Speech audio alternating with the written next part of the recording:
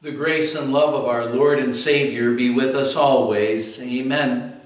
The Word of God we want to consider today is our epistle reading for this past Sunday, which was the 19th Sunday after Pentecost. We're looking at 1 Timothy chapter 6, verses 6 to 16, especially the end of that reading. Paul said, "But godliness with contentment is great gain. For we brought nothing into the world, and we can take nothing out of it. But if we have food and clothing, we will be content with that." People who want to get rich fall into temptation and a trap and into many foolish and harmful desires that plunge men into ruin and destruction. For the love of money is a root of all kinds of evil. Some people, eager for money, have wandered from the faith and pierced themselves with many griefs. But you, man of God, flee from all this and pursue righteousness, godliness, faith, love, endurance, and gentleness. Fight the good fight of faith. Take hold of the eternal life to which you were called when you made your good confession in the presence of many witnesses.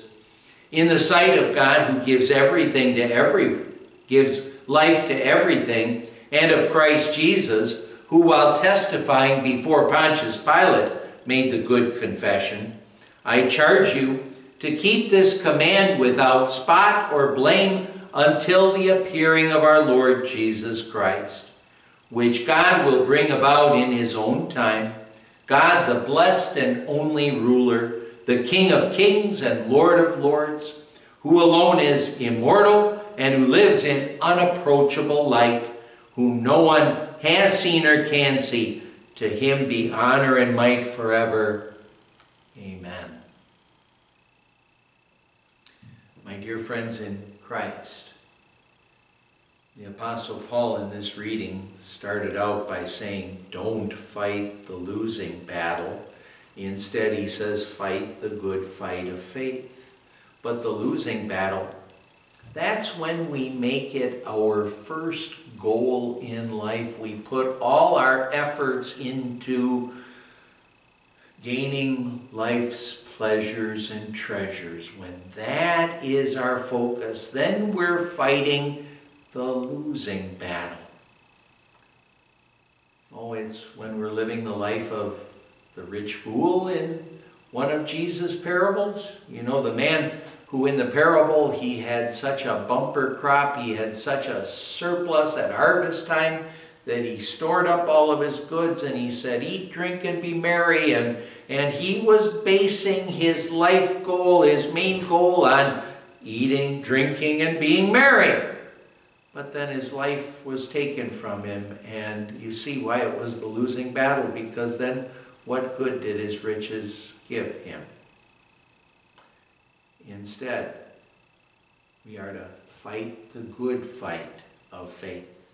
And that's when, with God's help, we're working, well, with our new man, the faith side of us, to fight against our sinful nature, to control our sinful nature, to live as believing children of God. But the whole time we are fighting the good fight of faith, we believers are always remembering that actually the real battle has already been fought by our Savior, Jesus Christ. The real victory, it's already been won by our Savior with his life and his death and his resurrection. He paid for all of our sins. He defeated Satan, sin, death, and hell, and he's already won for us eternal life in heaven. Since the battle, the real battle, has already been won for us, well, let's consider the God behind our victory. To close our reading, the Apostle Paul does describe the God who is responsible for our eternal victory over sin, death, and the devil. He talks about the God behind our victory. He says, God, the blessed and only ruler, the King of kings and Lord of lords, who alone is immortal and who lives in unapproachable light, whom no one has seen or can see. To him be honor and might forever. When we think of our God, what is the picture that quite naturally we get in our minds? Well, through faith we know him as a God who loves us so much that he sent his Son to be our Savior. We think of his amazing, great love for us. And it's not just that he loves you and me, he loves the entire world. He loves the entire world. God so loved the world that he gave his one and only Son.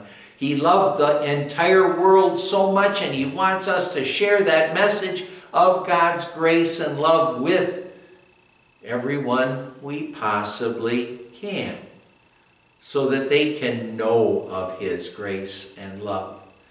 Well, because of our sins, of course, when we think of God, we also think of him as one who we need to be afraid of, because he does say that all sin does need to be paid for, all sin must be atoned for, and our sinfulness on the surface makes it impossible for us to be in God's presence and see his full glory. But you know, the day is going to come when he will take us to heaven, and then our Almighty God, he will have made us perfect, and because he's made us perfect, we'll be able to stand in his presence and see his magnificent glory, be unafraid, enjoy his wonderful glory, his wonderful presence, and all of his blessings forever. Then we won't be afraid of our God any longer. We'll just see him as our loving Heavenly Father, who has taken us to live with him and to enjoy his blessings forever. That's the God behind our victory. And that God behind our victory is absolutely amazing. And it's amazing to think of all that our God was ready to do and did do for us sinners, for our eternal salvation, so we could be with him forever in heaven, when really he would have had every right to say, I've had enough of you. But he did everything to save us so that we could be with him and enjoy his blessings forever. So don't fight the losing battle, making it your main goal in life to live for life's pleasures and treasures. Instead, keep fighting the good fight of faith. Keep fighting the good fight of faith. With God's help, fight against your sinful nature and strive to live as a believing child of God, always remembering the God behind our victory and the fact that he did all the real work for us. Think of what he won for us. He won eternal life for us. He won for us the riches of God's love forever. As Paul says here, to him be honor and might forever. Amen. Let's pray. Lord God, Heavenly Father, move us always to seek first your kingdom and trust in you, our amazing, loving God, to take care of everything else in our lives. Help me to fight the good fight of faith. We pray this in Jesus' name. Amen. And the grace of our Lord Jesus Christ and the love of God the Father and the fellowship of the Holy Spirit be with you always. Amen.